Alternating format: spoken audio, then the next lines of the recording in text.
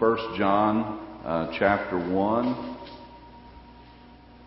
We'll be looking at verses 5 through 10. Get myself situated here a little bit. We'll start off, we'll read the verses and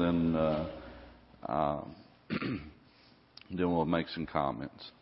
Starting in verse 5, 1 John chapter 1, starting in verse 5.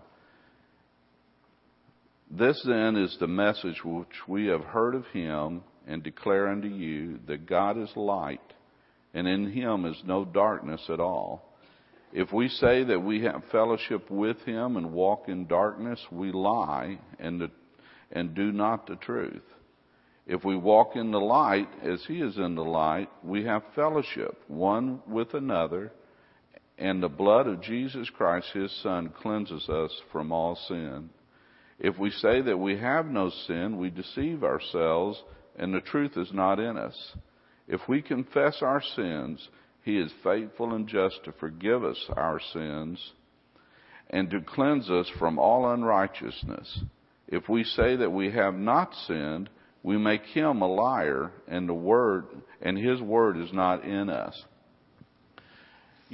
Think about this with me just a little bit. As the Lord, the Lord's apostles, after his death and resurrection, and they had time maybe later on to reflect on the privilege that they had to get to walk and talk with the Lord Jesus Christ and to witness his life and how he interacted with people and how he conducted himself, his long-suffering, his mercy, his pity, his patience that he had with these people.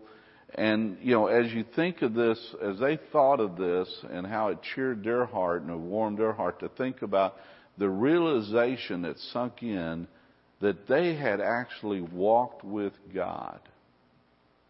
God the Son, God in the flesh, and that they had actually walked the face of the earth, that they had broken bread with them. They had stayed up nights visiting with them, that they had walked with God. Just think of that how much that must have cheered their heart, and also think of how obligated they felt in themselves to want to share with others what the privilege that they had had to experience. And especially to other believers. And the reason especially to other believers is that we need enough evidence as lost folks to realize who Jesus was and what his purpose was. And that's really the only thing that a lost person needs to come to understand about Christ, is that they're lost, they're undone in their sins and trespasses, that they have a sinner's hell waiting on them, and that Jesus Christ so made a way of escape. And really, when you witness with someone who's lost and they try to get you to talk about other topics, they're all spiritually discerned. And they're lost. They're dead in trespasses and sins. And so to go talking about tithing or go talking about church membership or talking about lots of different topics is really a waste of time with them. You may have to try to be polite if they ask a question, and try to, not be rude and go ahead and work with them a little bit. But you need to steer the question back to their need of Jesus Christ and what he did for them on the cross. But think about us after we get saved.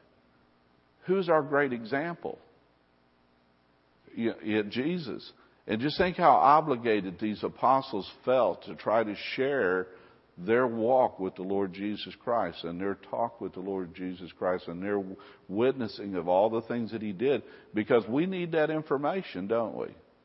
We need to know about our great model, our great role model that went to the cross for us and was God in the flesh, and that we need to model our lives too.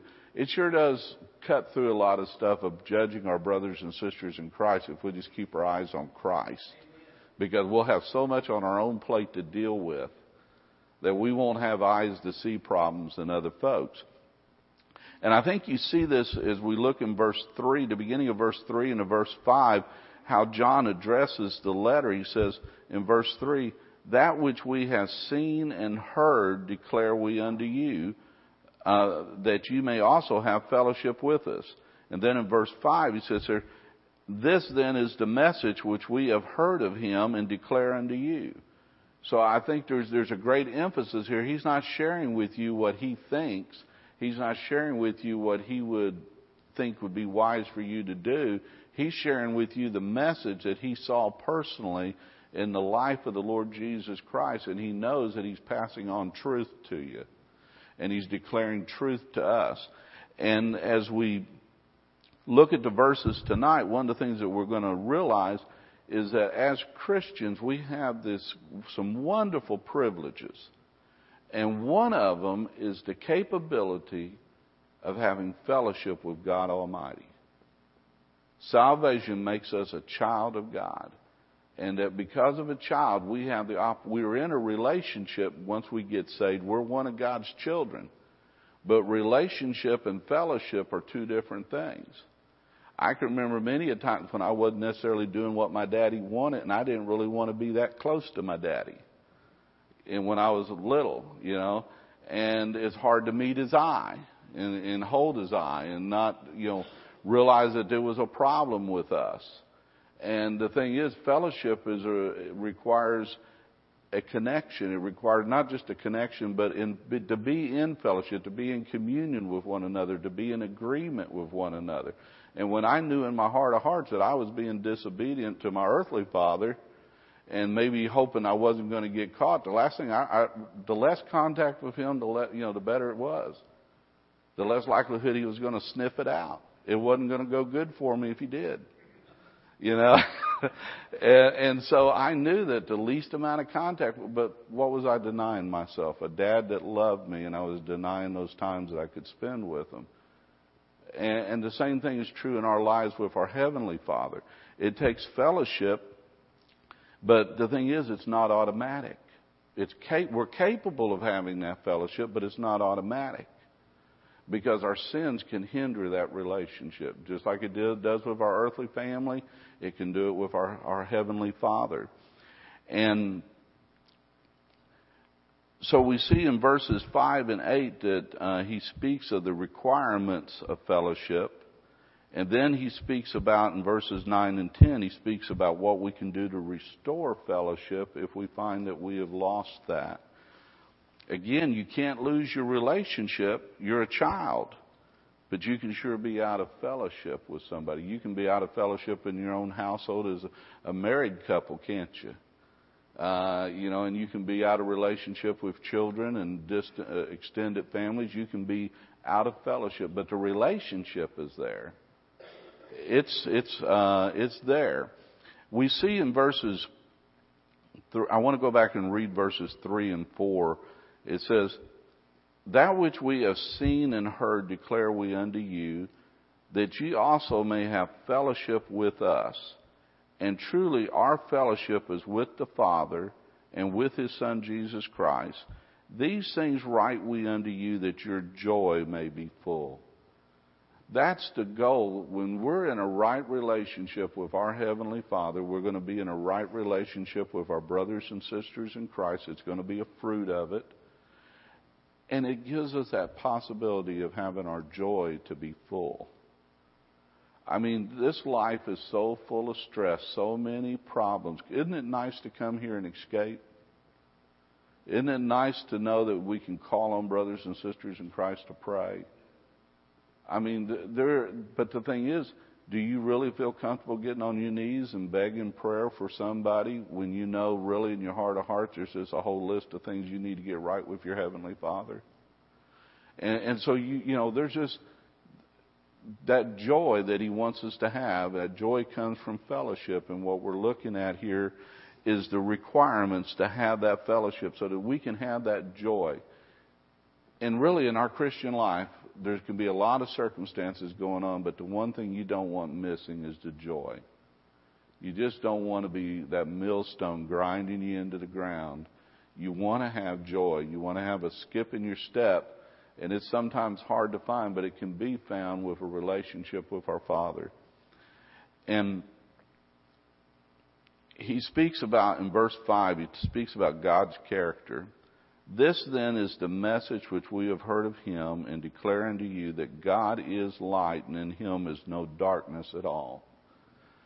His character is so perfect, there's no need for any darkness to hide any part of his character. I mean, when we've been, think back even today in our lives and stuff, when we're up to something, we just really don't want it to be broadcasted out there, do we? When we're not necessarily walking just like we know we ought to be walking, if you mash your finger and remember some words you thought you'd forgot, do you want your whole family to be there at the moment you did it?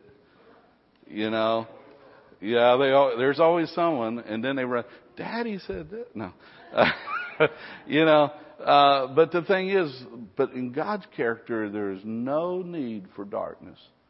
There is no part of his life that isn't open for examination, because he's perfect. And that's the reason, like I said, if we keep our eyes on Christ, it helps us have plenty of things to be dealing with in our own life. And I don't have to look at your flaws, which, I've got issues, you guys flaws, you got faults, If you just knew my circumstances, you'd understand why I'm like this. But I had a youth pastor one time. I was teasing him about my two kids. I said, keep an eye on those two. They're kind of trouble. He goes, if you just knew the home they came from.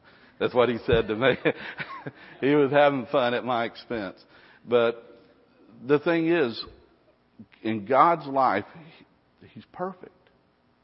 And he's trying to share with us, why do we seek out the shadows?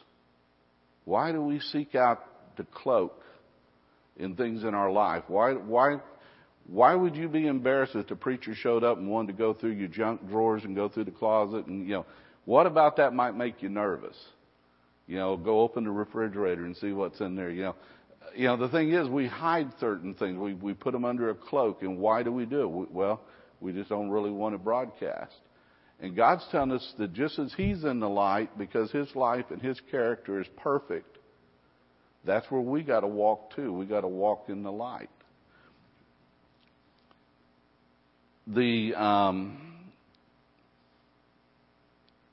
It talks about in verse 6 about those who do not have fellowship with God. Let me ask you this. Does God's word sometimes put you on the spot? It does. He's just not real worried about being politically correct, is he? Because he sits there and says that, in this verse he says, if you say that you have fellowship with him and walk in darkness, it says, if we say that we have fellowship with him and walk in darkness, we lie and do not the truth. I mean, somebody is coming to church and they're hearing stuff, but good and well that Monday through Friday they're not living like they're putting on the smile. We're kind of bound to be politically correct and just shake their hand, and we're real nice, even though we might know it.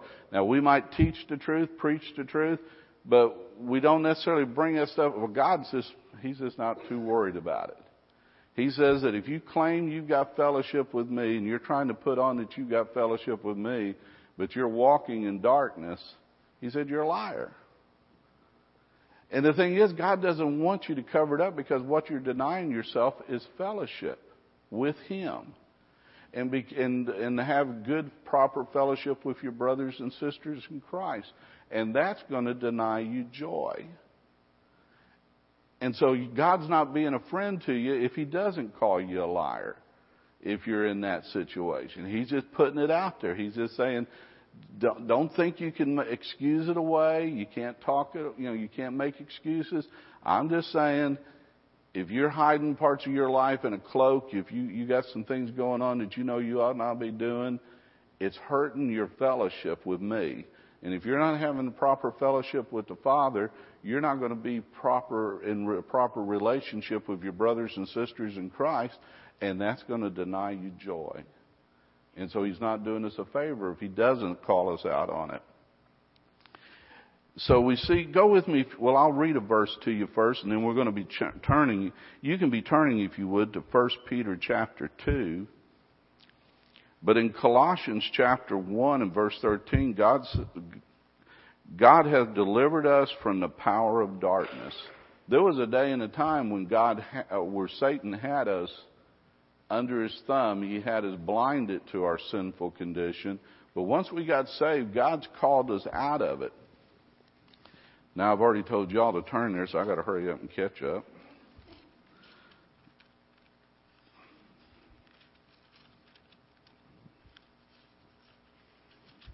But in 1 Peter chapter 2, and in verses 9 through 10, but ye are a chosen generation, a royal priesthood, a holy nation, a peculiar people, that ye should show forth the praises of him who hath called you out of darkness unto his marvelous light, which in times past were not a people, but are now the people of God, which had not obtained mercy, but now have obtained mercy. God has been so merciful to us by saving our soul, and he calls us out of that darkness. The things that had us trapped, the things that had us enslaved, the things of this life that encaptured our imaginations and also our physical being, as far as we just were tempted and we just succumbed to that temptation. Now through the mercies of God, that we're saved. We have God the Holy Spirit. We have God's holy word to instruct us. God the Holy Spirit to guide us. We have brothers and sisters in Christ to encourage us. And we do not have to stay in that condition. We've been called out of that light, out into the light. In John chapter 8 and verse 12, he says, let me just get my cheat note here, be quicker.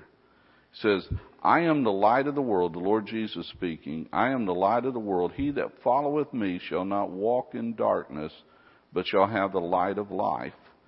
Again, that key phrase there is that followeth me. Again, that great example that we have of our Lord Jesus Christ and our studying of his life and the realization that he's our role model, and if we'll follow him.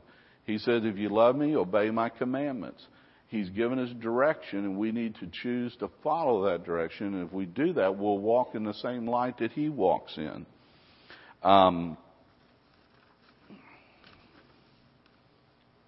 Go with me, if you would, also to Ephesians chapter 5.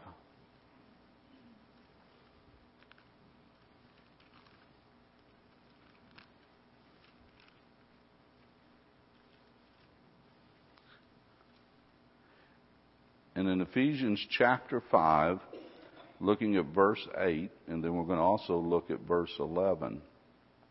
It says, For ye were sometimes darkness, but now ye are light in the Lord. Walk as children of light. In verse 11, and have no fellowship with the unfruitful works of darkness, but rather reprove them. Think with me just a little bit, if you would, when it talks about the unfruitful works of darkness. Isn't that the truth? I mean, it tempts us to do it.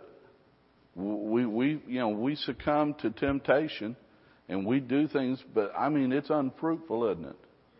I mean, we look at it, it gets us in trouble now. I mean, because God just deals with you about these things. If nothing else, it immediately smites you in your heart. If you're walking with the Lord and wanting to please the Lord and you mess up and you do things you know you shouldn't do, you get tempted, you lose your temper, you say something you shouldn't say, your body language sends a message to somebody, just different things that we do and we know we shouldn't have done it that way. And it immediately smites us in the heart. Sometimes we get into other things and it just gets us in trouble. It hurts those that love us. We say things that we shouldn't say and you can't get your words back. We can hurt people. Sometimes whenever God's got to deal with us, it's hard for him not to also be dealing with your whole family. So it hurts those that we love.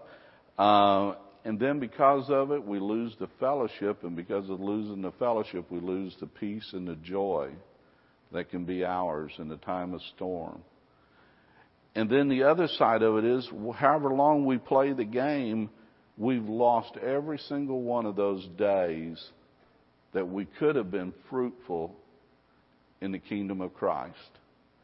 We could have been putting rewards away in heaven. We could have been helpful to our brothers and sisters in Christ. But, when you're burdened down with a lot of things and you know you're not where you're supposed to be, how well do you pray for your brothers and sisters in Christ? So for whatever period of time there, you just weren't for them like you could have been. Because you're not even really praying for yourself like you ought to when you're not where you're supposed to be with God. Because you know what He really wants to talk about. He wants to sit down and let's talk about what you know you're doing that I want you to quit doing. And so we just don't pray. We may go through the motions, but it's quick and it's over with, and it didn't go really any higher than the ceiling. So we're not as effective. We're not as helpful. We're not building rewards in heaven. They're wasted days. And that's when he talks about the unfruitful works of darkness. And the thing is, let me ask you this question. Is there any sitting on the fence when it comes to obedience? There isn't. Because God knows your heart. If you're trying your best to do what the Lord wants you to do with the information you have today, as far as depending on how soon you got saved and how you've been applying yourself and learning the gospel. Now, if you've been saved 20 years and never cracked your Bible, well, first of all, I doubt seriously you're saved. I'm worried about that. I'll just put that out there. A child of God that doesn't care about the Word of God needs to worry about that. But the thing is, if you're a young Christian armed with the information you got to this point and you're trying your best to please your Lord and you slip up, that guy almost broadsides your car and for a few seconds your thought life toward him wasn't real good. God, those are the things that we confess and we clean because God knows your heart. So this obedience thing is a heart condition. And so you're either trying to live in obedience or you're not, but there's no sitting on the fence because God knows your heart on this. So he tells us in verse 7 how it's possible to have fellowship with God. We need to go back to our text. It'll help. 1 John chapter 1, verse 7. But if we walk in the light, as he is in the light, we have fellowship one with another, and the blood of Jesus Christ, his Son, cleanses us from all sin. Notice that the way that we have this constant fellowship, it tells us here at the end of the scripture, it says, and the blood of Jesus Christ, his Son, cleanses us from all sin. Notice that word cleanseth is in the present tense. When we get saved, we go through God's judicial law, and the penalty for sin was paid for once and for all. Christ looks at us, and he looks at us through the perfect blood of Jesus Christ, and he no longer sees our sin debt. It's all been paid for. We've been adopted into the family of God. We're joint heirs with Jesus Christ. My citizenship in heaven is just as sure today as it was the day I got saved. And, God has saved me. I'm one of his children. If you've accepted Jesus Christ as your Savior, you're saved. It's over with. There's no putting Christ back on the cross and paying for it again. He died one time and paid the sin debt for the whole human race. And if you accept the free gift of salvation, you're saved. And that takes care of the relationship. But then there's the fellowship. And since Rick isn't perfect, even though I tried to tell you again and again, there's a lady in this church that sometimes calls me meanness. Can you believe that? And she's not even my wife. But the thing is, we have to constantly have our sins confessed up. Every day we mess up, we make mistakes, we know we're frail. But if we're trying to walk with our Heavenly Father, we just got to keep short accounts. We got to bring them to the throne. We got to ask God to forgive us of our sins. Notice that he says our sins. It's in the plural. And so one of the things that we'll talk about in just a minute, excuse me, I'm getting a little dry, is that we need to be real specific about our sins when we're confessing them. Because we know what we've done, and we know the parts of God's law that we have trespassed, and we need to deal with that. But notice in verse 7 that if we walk in the light as he is in the light, we have fellowship. And notice the beginning of one with another. How important it is to have a proper relationship with our brothers and sisters in Christ. I treasure this time with y'all and the chance to get together with brothers and sisters in Christ. It does something to my heart. And then also, we can have it because we also have that proper relationship with our Heavenly Father. We have the fellowship with Him.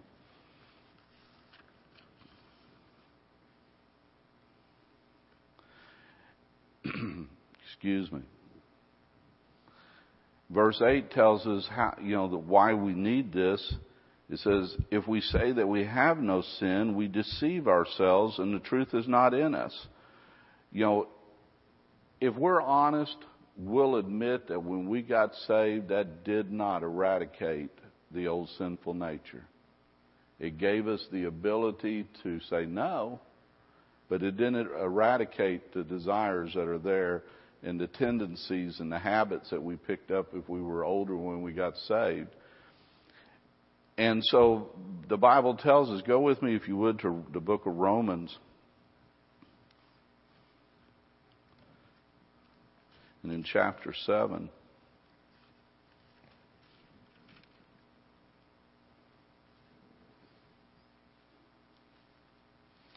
we'll read a little bit of Romans chapter 7. We're going to read starting in verse 15. One of the things about as you get older, your eyesight changes. And I need a spotlight. Paul writing here says, for that which I do allow not, for that which I do I allow not, for what I would that I do not, but what I hate that do I. Then I do that which I would not, I consent unto the law that it is good. For then it is no more I that do it, but sin that dwelleth in me. For I know that in me, that is in my flesh, dwelleth no good thing. For to the will is present with me, but how to perform that which is good I find not. For the good that I would, I do not, but the evil which I would not, that I do. Now if I do that I would not, it is no more I that do it, but sin that dwelleth in me. I find then a law, that when I would do good, evil is present with me. For I delight in the law of God after the inward man. But I see another law in my members, warring against the law of my mind, and bringing me into captivity to the law of sin which is in my members. O wretched man that I am, who shall deliver me from the body of this flesh, of this death?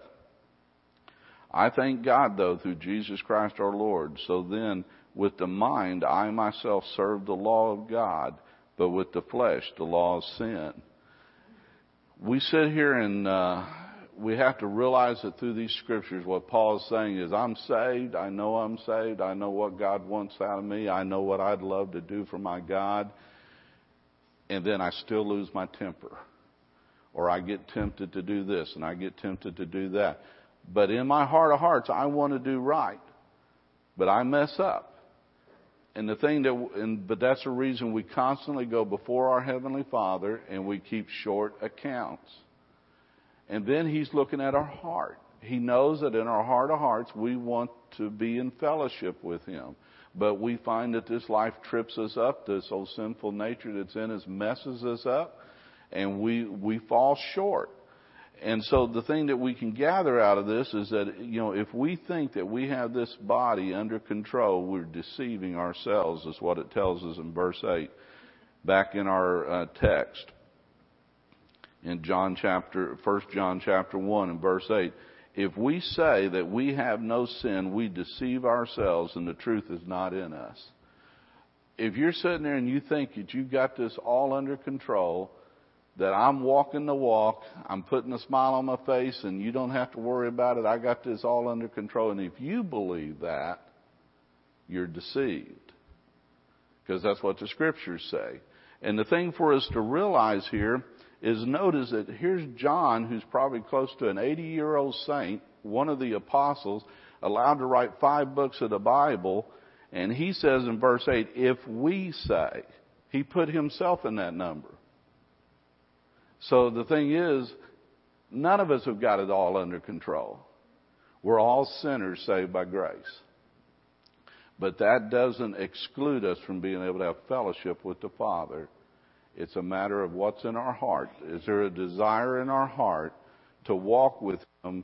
And when we mess up, make it right. Just get on our knees and make it right. If we are in a public, get on our knees on our heart and make it right with our Heavenly Father. And then He tells us in verse 9, if we confess our sins, He is faithful and just to forgive us our sins and to cleanse us from all unrighteousness. And that's what gives us the freedom in our heart to know that I can go to my Heavenly Father, put things right with Him first, get it took care of, and then put my petitions before Him for those that I love, those that are going through the fire, and even the things that I need for myself and for my family, and have that sweet fellowship and the peace and the joy that can only come from that. And then be for my brothers and sisters in Christ what I need to be for them, and have the sweetness of that fellowship and the joy that comes from all of it. We see that, I won't have you turn there for time's sake, but in Isaiah chapter 59 and verse 1 and 2, it tells us that God is there, and He's plenty capable of saving, He's plenty capable of hearing, but it's our sins that have caused Him to have to turn His back on us. And so, like I said, if we've deceived ourselves and we think we're still going to walk in fellowship, and yet we're playing around with things, it isn't going to happen that way. And the thing to realize, there is a difference if we get to the point where it's got beyond slipping up. It's got beyond hitting your thumb with the hammer and remembering language you thought you'd forgot. It's got beyond the guy almost sideswiping your car with your family in it, and your thought life toward him has changed. If it's getting beyond that point and it's become part of your lifestyle, there's something you've brought into the house as far as the way, a sin that you're playing with, that's when it's going to cause God to have to turn His back on you and not have that sweet fellowship. The relationship is there, but not the fellowship. And then that's, like I said, but when we come to the realization of it and we go to Him and claim verse 9, and we confess our sins, He is faithful and just to forgive us of our sins and to cleanse us from all unrighteousness. The thing to realize is that if we'll do what God demands, He'll do what He promises. And He'll restore us. But the thing is, as we look at the deal of confession, if we confess means to say the same thing, to agree. In other words, to come into agreement with God about it. And then it talks about sins, and that's in the plural. So this deal of God forgive me for my sins and blowing on by it, that's probably you not wanting to deal with it. If I'm just going to be blunt. But what we need to do is, there's probably things that I don't even remember that I said or did or whatever, but there's probably some specific things that you know that you just as soon, I need to deal with it, and then I'd like to run right back to it if I could, kind of, sort of. But those are the things that create the problem. And so we need to confess our sins. We need to get them out there. We need to address them with our Heavenly Father. And it means more than being sorry. It means to agree with God concerning our sins. And when we stop and we really realize what heartache our sins bring into our families and into our lives and the complications that it creates, we'll understand also why our Lord had to go to the cross. I mean, sins are destructive. Sins are terrible in the eyes of God. And He's dealing with us as imperfect beings, but willing to have a fellowship with us like we're perfect if we'll just confess our sins and agree with Him about them and realize that it was our sins, the same sins that we're playing around with, is what sent Jesus to the cross. It'll help us take them a lot more serious and not play games with them. And that'll help us not fall into them in a deeper way. If we'll, like I said, if we'll do what God demands, He will do what He promises. But in verse 10 it says, if we say that we have not sinned, after He's already told us in verse 8 that we have, but if we say that we have not sinned and we make Him a liar and His word is not in us. Basically, if we scotch our heels and stiffen our neck and refuse to confess them, then we put God in the situation of having to chastise us and take us to the woodshed. And guess what? He knows exactly where to push your buttons, because I know He knows where mine are at. He knows how to raise the stress level beyond where I'm not willing to play no more. Would you agree with me? You know, He knows where it's at, and He knows how to get your attention, but He's only doing it because He loves us. And He wants us to be able to have the fellowship which will then bring about the joy that we all really need in our hearts. I want to thank you all for your good attention. Does anybody have any thoughts or comments? Yes, Brother John.